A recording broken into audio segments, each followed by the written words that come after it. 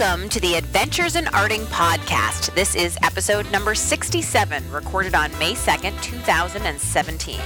My name is Julie Bayfan Balzer, and with me is my co-host, Eileen Schubalzer. Hi, Mom. Hello, Julie. I was thinking this is episode 67, still younger than you are. But just barely. How are you? I'm good, even though I have a child who's a Red Sox jinx. I am not a Red Sox jinx. So it is true that I have been to 3 games this season and they have lost all 3 games. But I would also like to point out that all 3 of the games I went to have also been freezing cold, and maybe it's possible that the Red Sox are wimps and they just don't play well in the cold. Well, at least you got on the Jumbotron yesterday. I did. It was my very first time ever going to a stadium and getting on the Jumbotron. It was pretty exciting. And, every time I've ever watched it, when they show the crowd, and you see somebody like not realizing they're on and then all of a sudden realizing it and then waving and like poking their friend that they're with to say like, hey, I'm on the Jumbotron. And I always think like, oh, that's so stupid. How do you not know that you're on the Jumbotron? And then of course it happened to me where I'm like sitting there and then everybody's screaming and then I suddenly look and I'm like, oh, it's me. And then I'm poking my friend to be like, hey, look, we're on the Jumbotron. I mean, it was ridiculous. I did everything cliched that you could humanly do. So there you are. But it So was my now one we moment of know glory. you're just another person. And yes, the Red Sox lost again. It's pretty sad. It was pretty sad, I have to say. And like the worst part of the Red Sox losing, and I know this isn't a sports podcast, so I'll be brief about this, but I will just say, which is they have lost spectacularly every time I've been there. It hasn't been like a close game or it's been a like they pooped on their faces kind of game where they just fell down into the dirt. So That sounds really unattractive. yeah, it kind of was. So You're gonna be banned. I will say I got my Hanley Ramirez necklace yesterday. They were giving them away to the first however bajillion people who come in. And the funniest part about it is it's this huge, obviously made of plastic, but gold colored like chain with like a big gold 37 that also says numero 13, and like it has like these fake diamonds all over it. Wait a minute. Tracy is 37. 13. Once, doce, trece. Yeah. It's 13, which is the Okay. number. Did I say 37? Yeah. I didn't mean to say 37. It says number 13. So Even that made no I, with my sense. pathetic There grasp you go, of with your Spanish. Spanish, knew that it wasn't. No. 37 would be 37. Anyway, so it's trece for number 13. Anyway, so he obviously looks styling in that. But the hilarious thing is, of course, everybody who's wearing it looks ridiculous. Like, whether it's a little kid wearing it and it's just like this ginormous, Run DMC style, huge, jewelry, or whether it's these, very Boston guys who you're sure have never worn a necklace in their lives, wearing their caps and their, baseball hoodies and then rocking this ginormous gold 13, or girl. Like it was hilarious. I didn't see a single person who I was like, oh yeah, that looks totally natural on you. You totally could wear that and nobody would say anything. Everybody just looked like they were wearing a ridiculous costume. It was kind of funny. And it was nice to see people just in good spirits, about it. So I thought it was fun that people put them on. You can put it next to your, is it your Mookie Betts bobblehead? I can put it next to my bobblehead, but I was thinking also just about it is that like disconnect of what you expect people to look like or things that you think they should be and then they're not. That I actually relate this back to an art thing, which is the reason that people stop in front of a painting or a work of art of any kind is because you do something to grab them, and it could be that it's like so unbelievably beautiful that it grabs them, but a lot of times I think it's that there's like a disconnect. And in that moment of energy or tension or whatever, it's like you stop because you want to understand what the disconnect is, or at least maybe that's the work that I stop in front of that I think is interesting. I mean, I was even thinking that, oh man, now I'm going to lose the artist's name completely. Who is the artist who, of course, did the, businessman with the apple for the face? Oh, yeah, Magritte. Yeah, Magritte. So he's a surrealist, and all of his paintings have this kind of like it's a picture of something but something's wrong. One of my favorites of his is it's a street scene. The sky is a bright blue with beautiful like cumulus clouds, and then The street itself, though, is completely dark with the lamps lit that it's night. And so you look at the painting, you think, oh, what a pretty scene. And then suddenly you go, wait, that's a day sky with a night Mhm. earth, but it like takes a minute for you to sort of see the hilariousness or the juxtaposition of the two things against each other. And I think I don't know. I think a lot of the art that I like in a sort of more esoteric way is like, some very straight and even lines with something very like curvy and rough, some very a face that you've seen 1,000 times, but the colors are different. I mean, you and I went to the Matisse exhibit again. So that's like trip number 3 for me, trip number 2 for you. And we brought my aunt and uncle, right? Your sister Mhm. and her husband. And I know that when we were standing there looking at some of the stuff, because every time you go to an exhibit, you see something different. One of the things we did talk about was about how in Matisse is sort of simplifying and planing. Mhm. Can we talk about the baby? And I mean the kind of planing that's PLANI, NG. PLANIN, and thank you, NG. I knew I was spelling it correctly. Anyway, that You're kind of tired planing. today. I I can am. see that, yeah. Oh, you're looking at me and saying I look tired. That's a great thing to say to a woman is you look tired. Anyway, maybe I'm just old now, mom. You'll It's never be as possible. old as I am, so stop trying. Well, there you go. Anyway, what I was saying is like that actually what he's doing is taking the juxtaposition of like an image that you know so well, the human figure, and then making it slightly off so that you stop and you look, right? It's slightly reduced, it's slightly different. The colors are odd.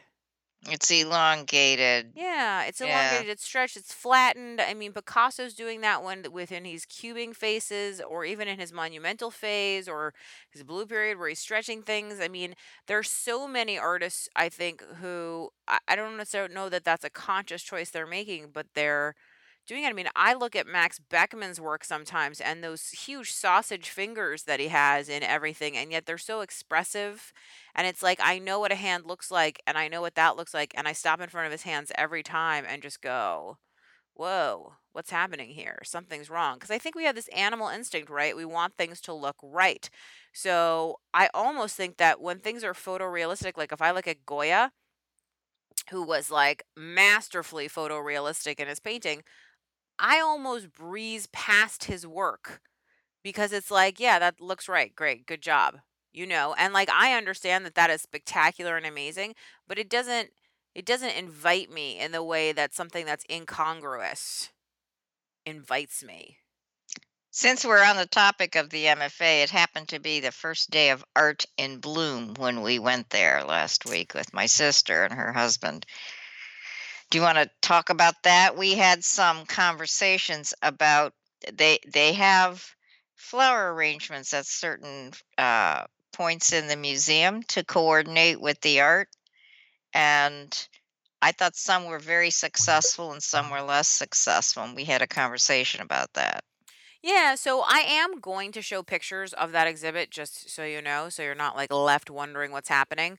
But mom, you actually know a lot about flowers. You have taken Ikebana flower arranging classes. You also are a lover of flowers and like actually know all the names of the flowers and all that kind of stuff. So, from a knowledge-based perspective, did you want to share your point of view?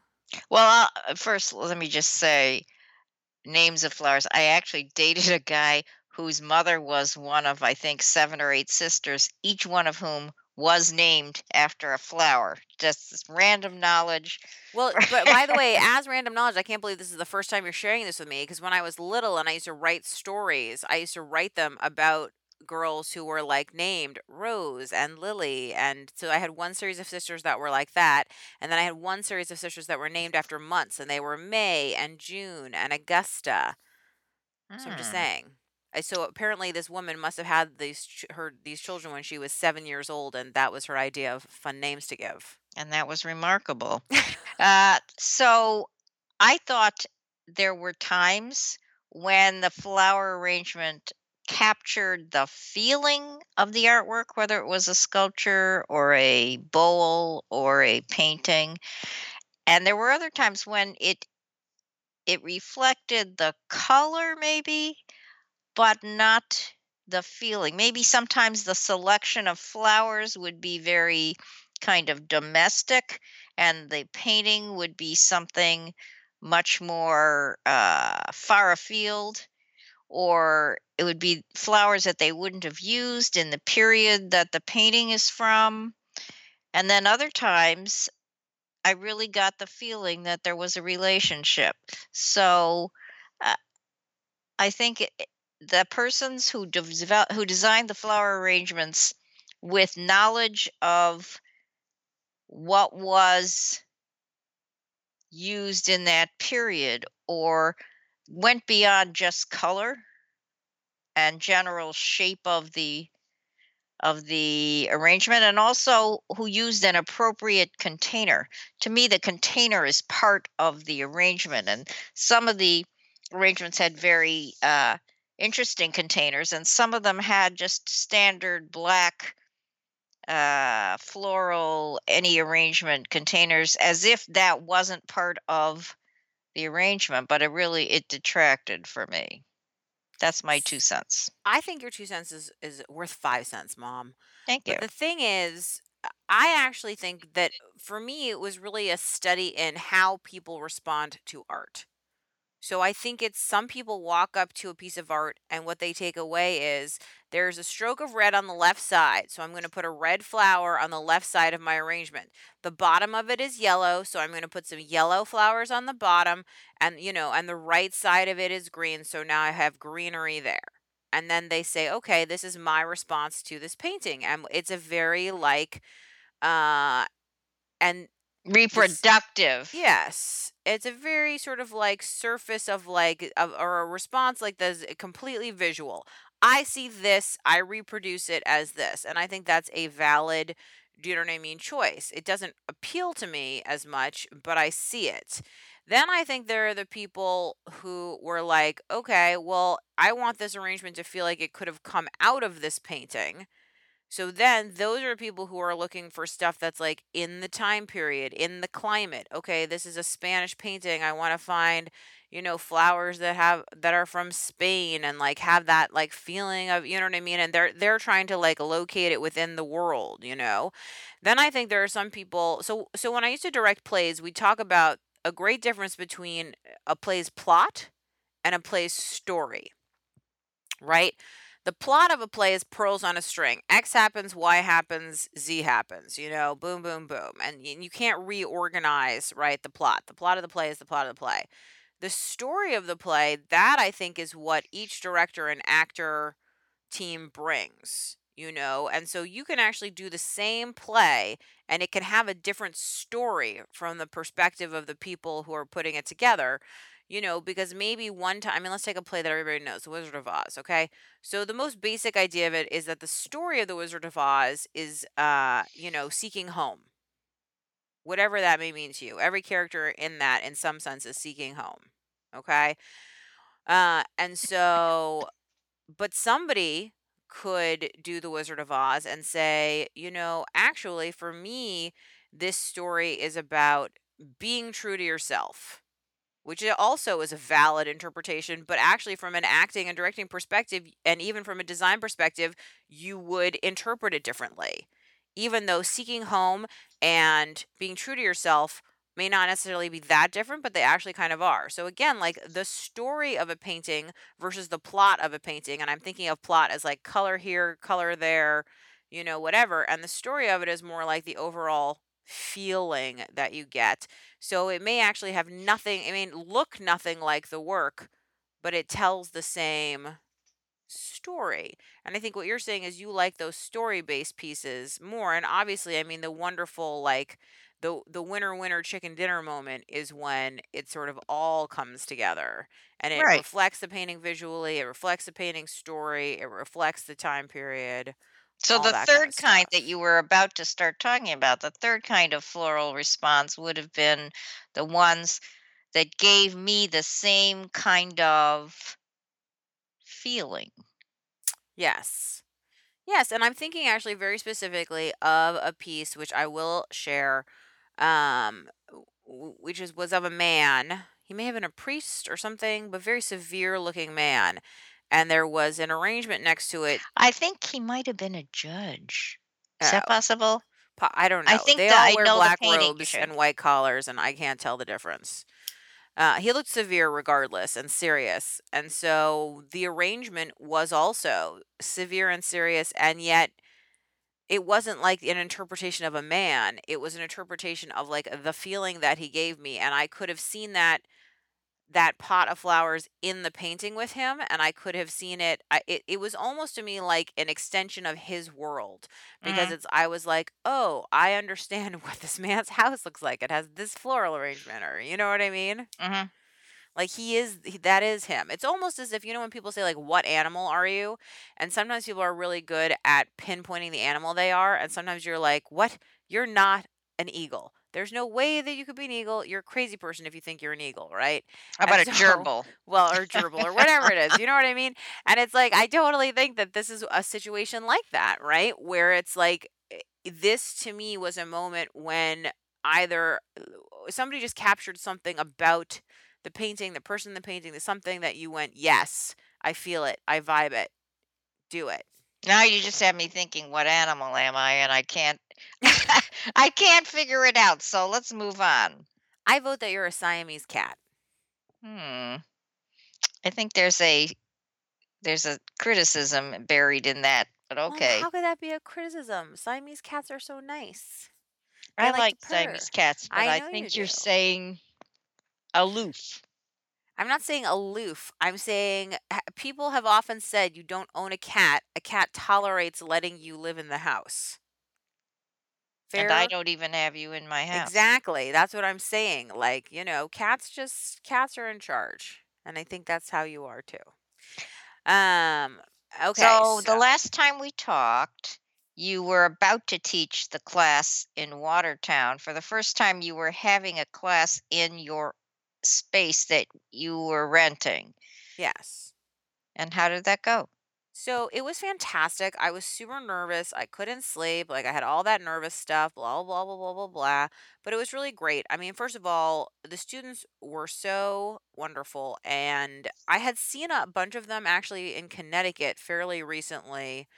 And some others of them last summer, out in Eastern Mass, sort of on the way to the It's a Cape. little Is that where southern Whitman south is? of us. Yeah, Southeastern? yeah, Anyway, yeah. my geography not great.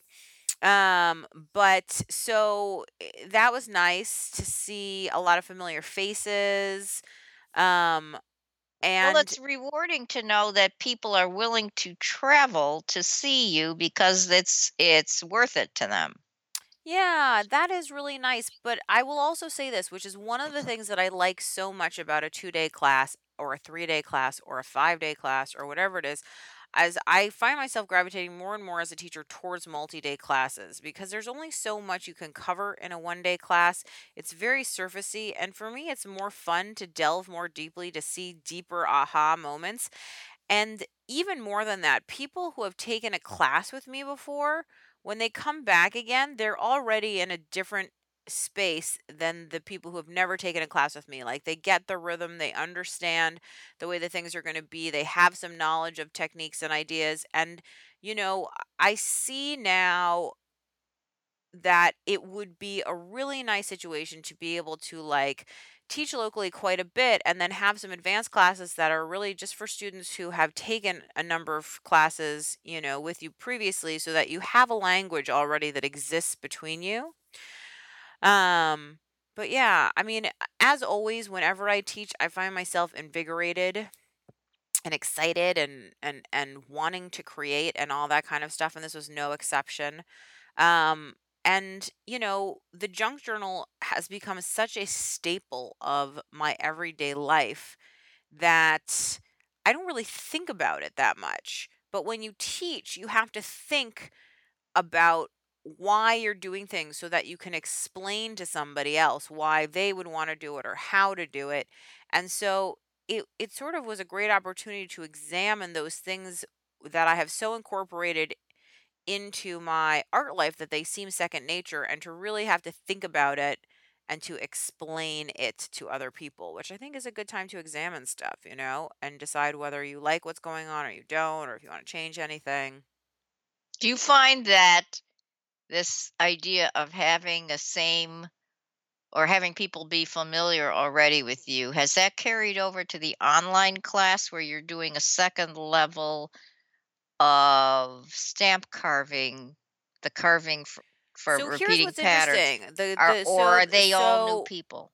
no, so I mean one of the things I said is you have to be able to know how to carve a stamp, and so, that was a prerequisite to taking the class. But what I find is there aren't a lot of questions. Most Hmm. online classes that I teach, there are a lot of questions. People have a lot of questions.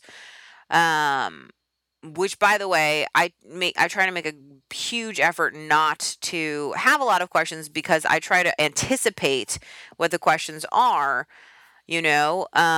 But this has been like the only questions I've really run into have been technical questions, about the videos working or about where to post pictures and stuff like that. But people don't seem to have questions about Hmm. the material, which is kind of exciting and wonderful. So it either means I'm the most amazing teacher in the entire world who perfectly creates lessons, Or or that the students are really getting what they need out of it, which is makes me feel really gratified because will I you I really yeah, wanted to teach this sort of like design class. I would love to see if they're posting a blog post which shows some of the designs that they've created.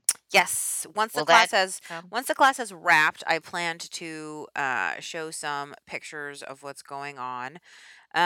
We've got 2 more weeks. Is that right? 2 more weeks of class, I think, You're to asking me? go. I know I'm asking you. My brain is addled, but yes, I believe we have 2 more weeks of class. Okay. Let's talk about something that on the surface doesn't seem like it would be art. Sheep shearing. Yeah, so I groaned when you said you wanted to go to the sheep shearing festival. And I was like, I mean, sheep are stinky. I've been around sheep and like watching sheep struggle while somebody, cuts their fur off is it's not First place, fur, it's not it's fur. wool. What is it called? Is it just Wool. called wool? Okay. Yeah. Cuts their wool off is not like the most exciting thing. Um, but it turned out to be fabulous, and not even because of the sheep shearing part of it, but because there were crafts. Because where there is wool, there is yarn, and where there is yarn, there is crafting, and where there is crafting, PS, there is food. But anyway, so I have never in my whole life been interested in rug hooking. And if you asked me about rug hooking, I would have rolled my eyes so far into my head and been like, ugh, right? Which is rude, but anyway, I would have. But then this woman was doing this primitive rug hooking, and her patterns were so cute and interesting, and the style was not the kind where you like have to knot individual pieces of yarn. It's just you sort of push and loop it through. It was fascinating to me. And the results were gorgeous rugs and pillow covers and trivets and all sorts of stuff that I love. So I bought a kit, which I'm super excited about. And now, of course, they have beginner kits and then they have advanced kits. No, And it was intermediate kits. I'm I'm sorry. sorry, they have beginner kits and intermediate kits. And I had to buy an intermediate kit, even though I've never done it before, because that's the design that I liked. So now I have this ginormous mini rug. It's like doormat sized that I have to sit down and make at some point, which I'm really excited about, but I want to have the time to actually do it. So I'm going to reserve it maybe for a trip or something else where I just can throw myself into it. I can't wait. I'm very excited. Don't try Do to you want to touch talk it when it's done. do you want I'm gonna walk all over it. Did you wanna talk about any of the other Yeah, crafts? I bought some other crafts that were really nice. So I always love pottery, and handmade pottery is one of those things I think is so beautiful. I've made some pottery, but you have to have such a setup, and it's so much physical work, and like it's just not an easy craft if you don't have easy access to like a kiln and a studio and all that kind of stuff. So I often buy handmade pottery. That's one of those things that's worth it to me. So I bought a beautiful little pitcher with a tree on it that I really really like. I looked at some other beautiful pottery that had hand painted elements on it. The problem with that, although I did look at a picture there, is I often ask the potters, can this go in the dishwasher? No. Can this go in the microwave? Can this whatever? And most of the time they say no. But I have found some handmade pottery that can and that is dishwasher safe, and I just find for myself, for the way that I use stuff, Mhm, when I buy plates and dishes and stuff like that, I need them to be mhm. dishwasher safe, and coffee cups and all that kind of stuff, it's too hard when they're not. Um, so, anyway, so then the thing that I'm most excited about is I found this guy who's a wood turner, and he had brought all these gorgeous pieces of wood. Now, one of the things that I liked is he had some of the traditional, like, beautiful hand turned bowls, which I think are beautiful, but I find them boring. But what he had that I loved is he had all these bowls that were how shall we say, broken, spoiled, ruined. No, no, no, they were either built with a burl included or with live edge, and they No, no, no, you don't even know the whole story. You came oh, late to the game. One of the bowls I bought was broken, and ah, he decided instead of repairing it, that he would just polish it up the way that it was and leave it. which bowl is It that? had been so okay, so it's the bowl that has the two cracks out of the sides. And what happened was he had found, so wood has a surprise in it. Sometimes when you cut open the piece, you discover that this bug has burrowed into it and created these kind of inky lines in it, which are really cool and they look like illustration almost. Mhm. So he had found that. But one of the things that happens is that this also makes the wood very weak. So when he turned the bowl, the edges cracked out. Hmm, And at first he tried to repair it, he said, but then he decided to embrace these two missing chunks out of the sides of the bowl, and just finish it and leave it alone. And he didn't even have it out on the table, but I had seen another piece of his that had a live edge, and I said, "Do you have anything else like this?" He's like, "Well, I have this broken one." And he whips it out, and I was like, "Sold. I will take the broken one." Because to me it was so beautiful, in its brokenness, I guess. that's I a kind of really a liked it. Japanese attitude. They have an attitude about, for example, pottery. Yes, You and put they it in the fix it kiln, with you're not quite gold. sure and something happens, and it could be called a mistake, or it could be called a happy circumstance. Yeah, and they fix a lot of their mistakes with gold to highlight the imperfection because there is the beauty in the imperfection. Or the Native American culture where you purposely put imperfections into your work, you know? I Anyway, I mean, think your bowls are anyway, but gorgeous. the second bowl I bought, you're right, it's a burl from a tree, and the burl is very much intact on the bottom, and then the inside of it is all, cleaned out and beautiful. And I just thought that they were, and he did make some repairs in the cracks of that bowl with resin, that has a turquoise blue like powder floating in it, and it looks really cool. And again, I was just I think the things that I like are, again, we go back to that incongruous, like that blue stuff in this wooden bowl doesn't make any sense, this burl on the outside but the smooth inside, this beautiful turned bowl, and yet it's broken on two sides. I mean, I like those things, I like those imperfections, I like faces that aren't pretty. I like that, but that are like aggressive and interesting. I like artwork that has energy. I like all those kinds of things. And I think the beauty of art or crafts or any of that handmade stuff is that we all like different things. And every time, like in this 100 faces project that I'm doing, all the time I post faces and people say, "Oh, I like that." And I think, "You like that? That's the ugliest thing I've ever made." Or I post something and I'm like, "This is so beautiful." And nobody says anything, and you think, "What, people? This is the best piece of art I've ever made." And it just, that for me is just about, we all have different tastes, you know? In fact, Okay. one of the pieces of mine that sold recently, because I'm selling all of my 100 faces, and I was surprised, it's one of the ones I like the least. I won't tell the person who bought it, but I was glad that that person obviously loves it. Okay, let's move on to we are still going to museums, and we went to an opening at the Institute of Contemporary Art. Yes, and I will have a blog post showing some pictures from that. It was an opening of an artist named Nari Ward, and one of the fun things about contemporary art is that the artist is alive. It's alive. And so Nari Ward was in fact at the opening with lots of people floating around him like hummingbirds. And his work, I kept saying, I know it's an overused word, Mom, but I kept saying every single time I passed a little museum sign on the wall, "Oh wow, that's interesting. Oh, did you read this? It's so interesting. Oh, ooh, this is interesting." So a lot of times with contemporary art, I have a whole "the emperor has no clothes" feeling where I'm just like, "Why? Why?" But this one I really appreciated the intellect, the intent,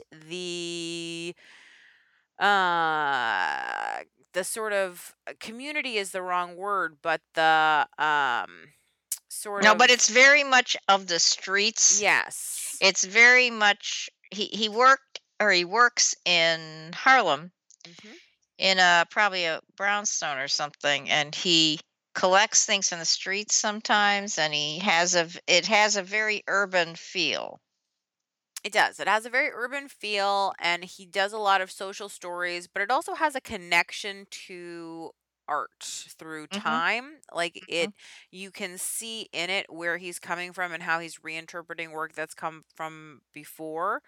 And a lot of it is about race, not all of it, but a lot of it. A lot of it feels personal in a way that I think is exciting and important. I get a sense of who he is from his work.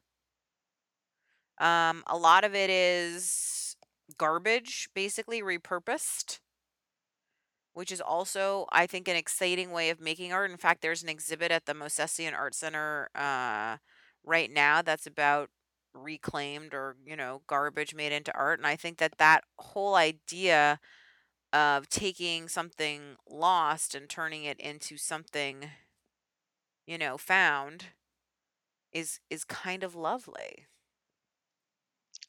What So I about liked it.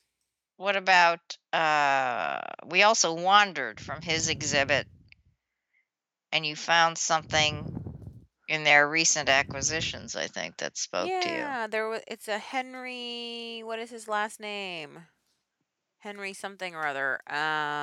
But so often I feel like contemporary art is either sarcastic or negative or I don't know how else to put it, but it's not sort of like Angry, yeah, or it's sad. sort of like ugly, like I wouldn't hang it in my house or I like can appreciate the intellect. I mean, I'll say this about Nari Word. There was nothing there that I particularly was like, I want to hang this in my house. There wasn't a lot of like beautiful stuff, but it was interesting stuff. Whereas this Henry Taylor piece um was beautiful and was these three faces and I just loved the way he had done the coloration and the way that he sculpted the faces. There was some Matisse simplification in it that I really appreciated, but there was a real point of view and a perspective and I I like contemporary art that is figurative, obviously. I find that museums don't collect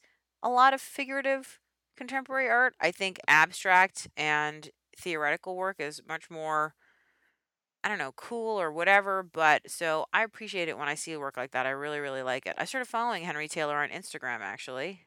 Oh, He doesn't post a lot, sadly. it's too busy making art. I guess so. Right now, you're very busy because you're starting to make projects for the next season of Make It Artsy, the TV show that you do for PBS. I am. I'm making lots of projects. I'm kind of excited. I have some screen printed fabric drying upstairs as we speak. Was covered in red paint, but a few minutes before we started this podcast. But yeah, I'm always interested in with that show in pushing people further. So I never want to present a show where the projects are so hard that people who are watching who aren't crafters turn it on and go, "Ugh, I could never do that." But I also don't want projects that are so easy that people who have had many years creating are going to look at it and say, what's the point in watching this? Everything I know how to do everything on here. So that's an interesting thing about how do you create that balance and then of course do it all in a 7-minute segment. Paint So the Sistine Chapel inside a cereal box. exactly. So what I try to do is have a mixture of things. So, like, let's say that this project is really for somebody who's entry level, but then when you do the more advanced projects, you have to have portions of it that still appeal to a beginner. Or sometimes I'll say, well, for the advanced person, here are some big, like, design thoughts, whys, hows, whatever. And for the beginner, like, here's just the one, two, three of how you get it done. So, for instance, right now, this segment that I'm working on is about using stencils to screen print. And so there's a like, hey, you can buy this stuff to make this process work for you. Or, here's the DIY version that you can do. So it gives people options. And that way, the same technique kind of works for different levels of creators. A bunch of people have said, "Where can I find this?" Yeah, so this is the number one most frustrating thing to me on earth because it will be on the Create Network this fall. It was supposed to be on the Create Network last fall. Create is the PBS network that shows all like DIY kind of shows. But there's just some endless problems with the feed and that it's all technical. It's not interesting. But anyway, the point is it will be on the Create Network this fall. In the meantime, you can find it on select PBS stations just now, and you can watch a new episode online every month or every week rather.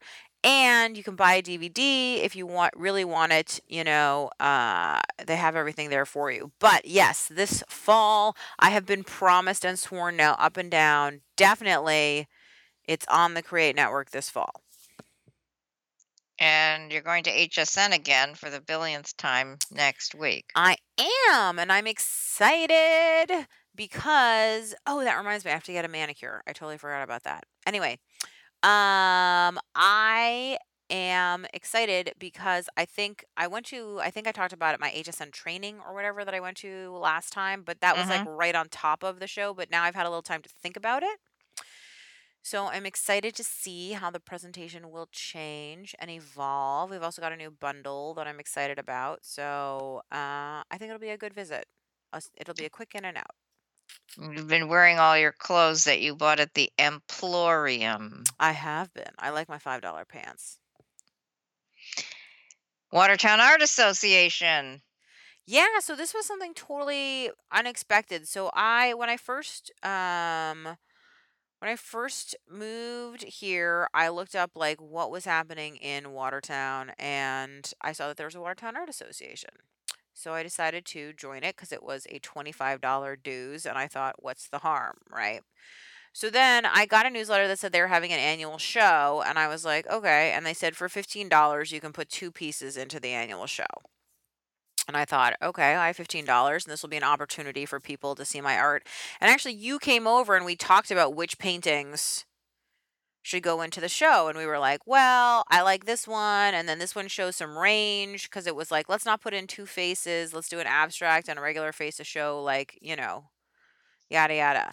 So then I filled out my paperwork and I dropped my paintings off, Actually, yes, and I will say this, we had no idea what to Yeah, we had no expect. idea what to I expect, and think for like, an organization in transition, they're trying to get younger. yeah, I talked to some people said they're trying to. Particularly, I guess it has historically been an organization for seniors, and they're trying to make it into an organization that's younger and more for working artists and stuff. But that's a tough transition to go from hobbyists into professionals. But so anyway, so I got to the show and I picked up a program, and all of a sudden I saw that there were stars in the program. So I went to the key to see what the stars meant, and I saw that they were prize winners, and I did not know that there were prizes that were going to be given. So that was a surprise.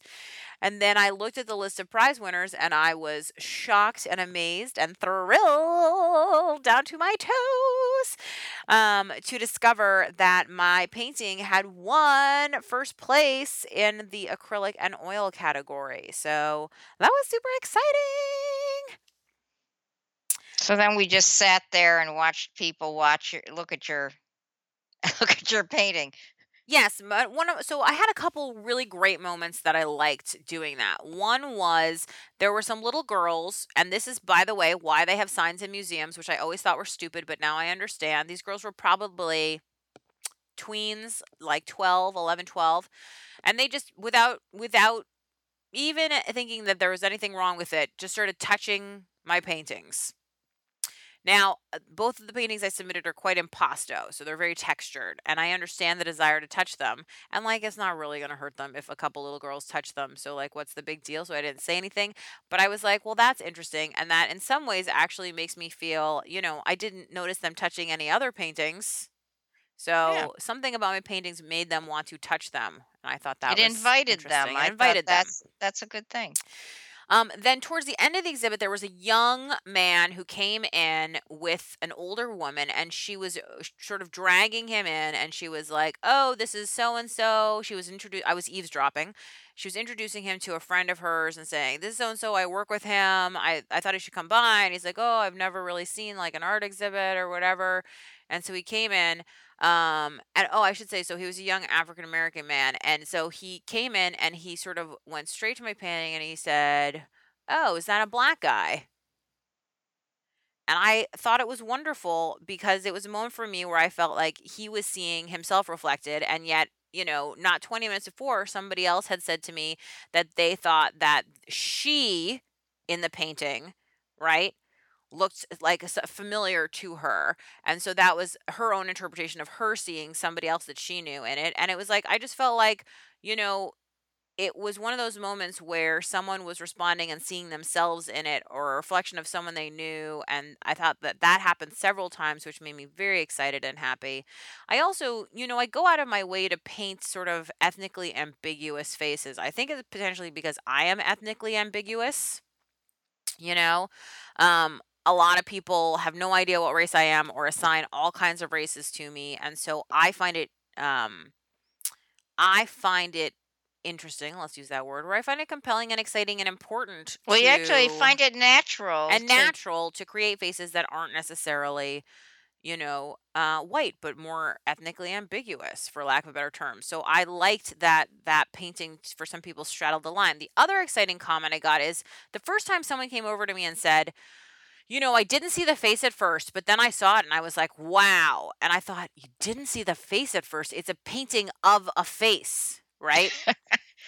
his two I with ginormous 2 eyes are ginormous looking eyes right and a out big at nose and you. lips, but I was like, "Okay." But then, like, 5 other people were like, "I didn't see the face." I didn't like it at first, but then I stepped back and I saw the face and I was like, "What?" And I just kept thinking, "What? How are these people?"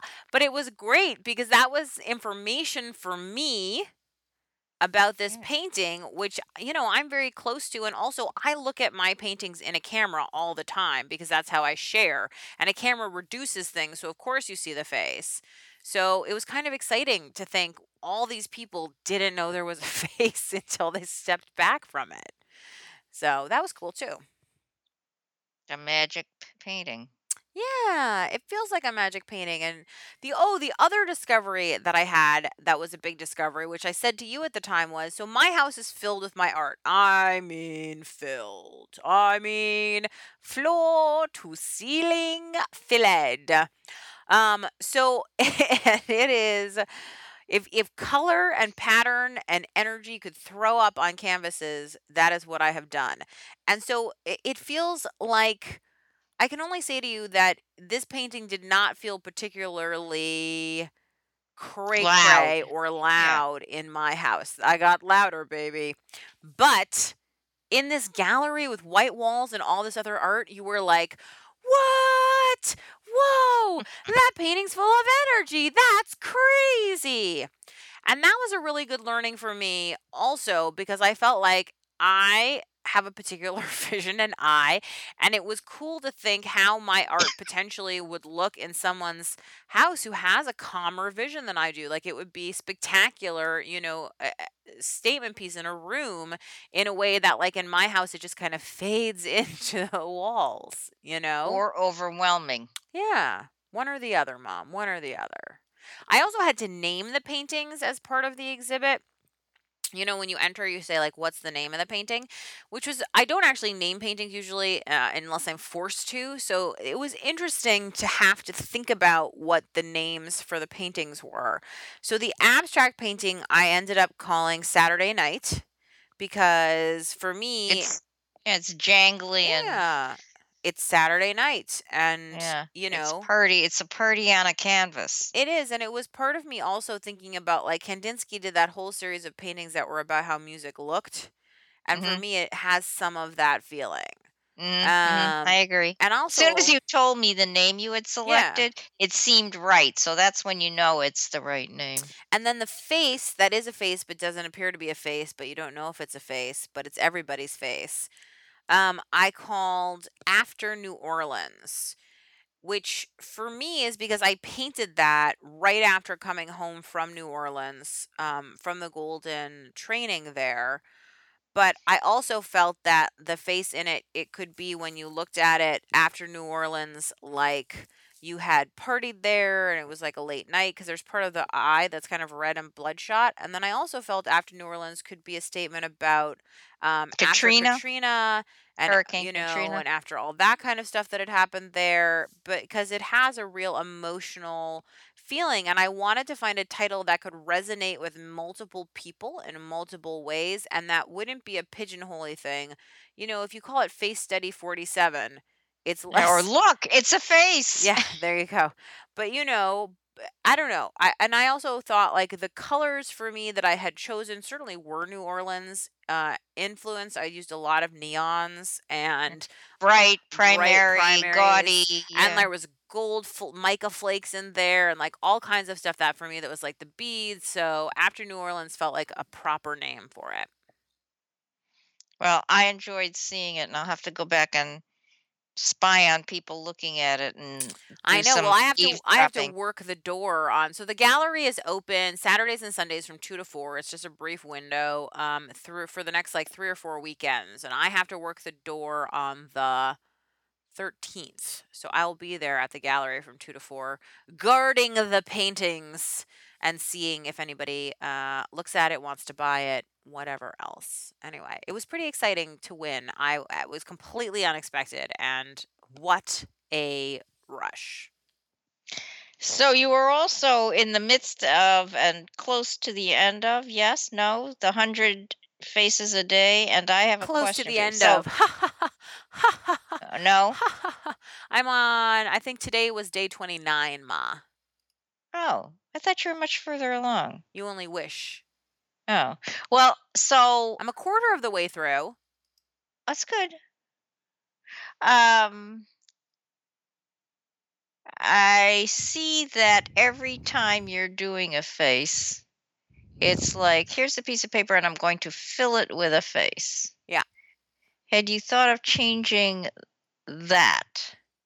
You mean draw a tiny face in one corner?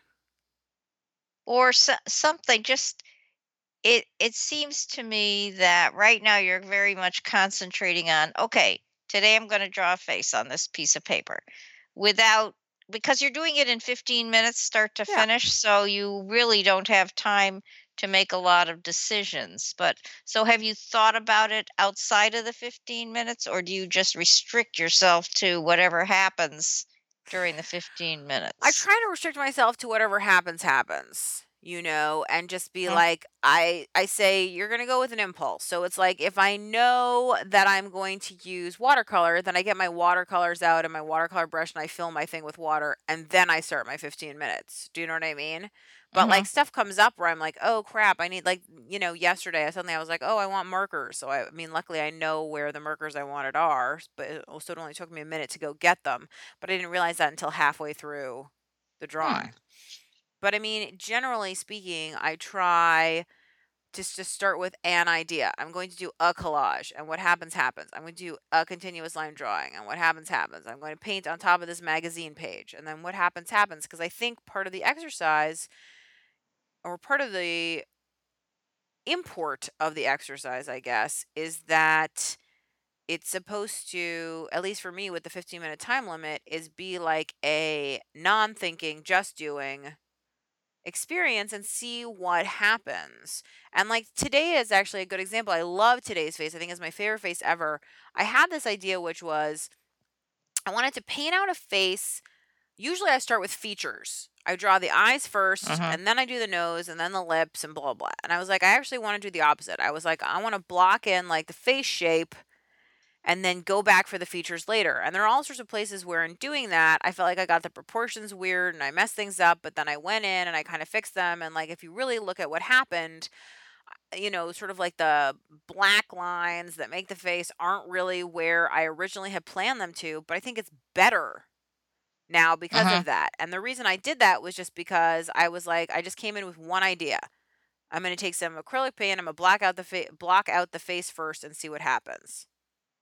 And then I just kind of went. And now I have this whole idea in my head for stuff to do later and maybe to attack doing some work that way on a larger scale and in a different way. I mean, I think it's the same thing that happens to me in my art journal a lot, but this is just more in a focused way, which is my art journal is a place where I just sort of scribble and try things and do an experiment. And then later on, I'm like, oh, yeah, I'm going to take that idea and move it big.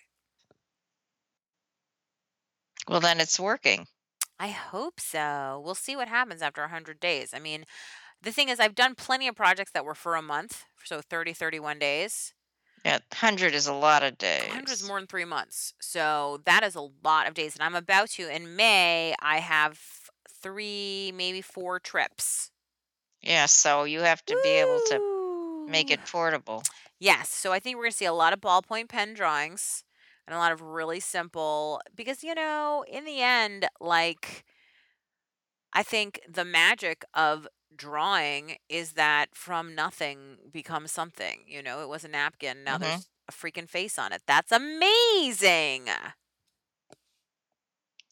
So I look forward to the napkins. Yeah. Well, every airplane's The got a hotel napkin. stationery, The the hotel stationery, the envelopes, I mean, whatever it menu. is. Yes, menus are a good one. I think it's, I'm gonna be careful and thoughtful about the pens and stuff that I pack. I have a little selfie stick tripod so that I can still film the goings on because I think it's fun to see the process of Oh, I 15 love minutes. those fast forward I things. hadn't planned to make the videos part of the project that, you would see the whole process from start to finish every single day, but I did it on the first few because I was feeling, cuz when you start a new project, you're feeling ambitious, and then I was like, this is now part of the project for better or for worse, and I feel like people would be deeply disappointed if suddenly it was like, "Oops, there's no video. You just have to believe that I did this in 15 minutes." Right. You groom us to expect certain things, and then you have to deliver. Right? You teach people how to treat you. It's a rule. I think that's today's conversation. I think that is today's conversation. You don't have any sage words of wisdom you'd like to tag on here at the end? I have taught you say I've given you my sage words all through your life, and now I'm seeing the blossom from the plant I have nurtured. For better or for worse, Oh this is wow. it. You really fertilized that statement, my friend. Anyway, as always, you can find me at balzerdesigns.typepad.com. Do leave us your comments or questions at balzerdesigns.com/arting. We are going to do another reader mailbag show, or not reader, but listener mailbag show where we go through all your questions and comments and talk about them. So we would love to get some of those comments or questions coming. And if you tweet about the show, please use the hashtag #ArtingPodcast. That's ARTINGPODCAST. And thanks so much for listening and subscribing. We'll see you the next time on the Adventures in Arting podcast.